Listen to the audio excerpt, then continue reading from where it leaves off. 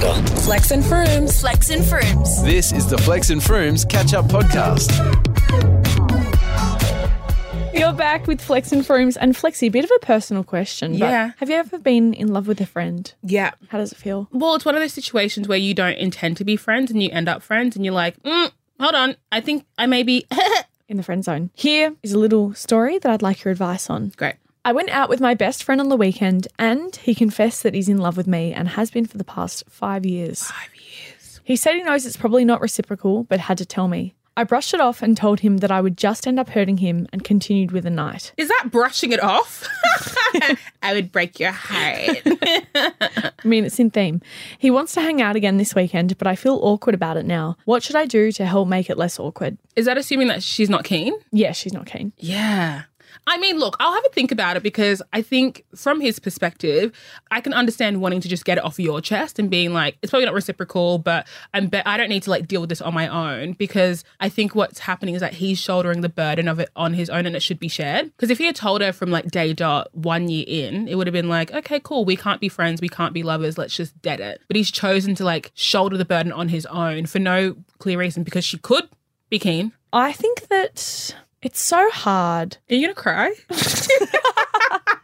I really feel for this guy. Look, I gather that they had been consuming alcohol all the time, which I think makes you, I don't want to say horny, but it definitely elevates feelings, if you know what I mean. Like if you're a bit drunk and you'll just decide, oh, it's time for me to tell this person, like he couldn't be that in love with you if it's been 5 years. No, I disagree. Has this person been in a relationship? Well, hasn't the person he's telling been in a relationship for 5 years? We need to check with Brooke. So the girl has just gotten out of a relationship, but the guy hasn't been in one. Exactly. So he was biding his time. Oh. Do you know what I think also? You remember those debates on the internet? Can guys and girls ever truly be friends? And I was like, oh my God, of course. And then I realized that with most of my guy friends, I would date them. I find all of my friends attractive. Why don't you then? Well, because like it's been decided. We just aren't dating. It's like semantics at the point. There are very few of my guy friends where I wouldn't allow myself to see the possibility of something, because I've picked you well. I like you as a person. I think you've got great qualities. I think you're attractive. I could definitely do some like subtle mind juju and be like, let me just like give it a sec, let it simmer.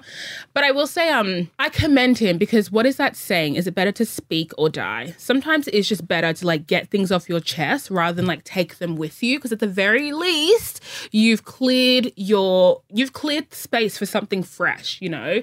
What could have been like killing him is anticipating that the wait would have been worth it. At this point he could have waited forever. 10 years, 20 years, the intensity of his feelings for her growing and growing and growing with time, and him misinterpreting all the time they spend together because he's in love with her and she has no idea.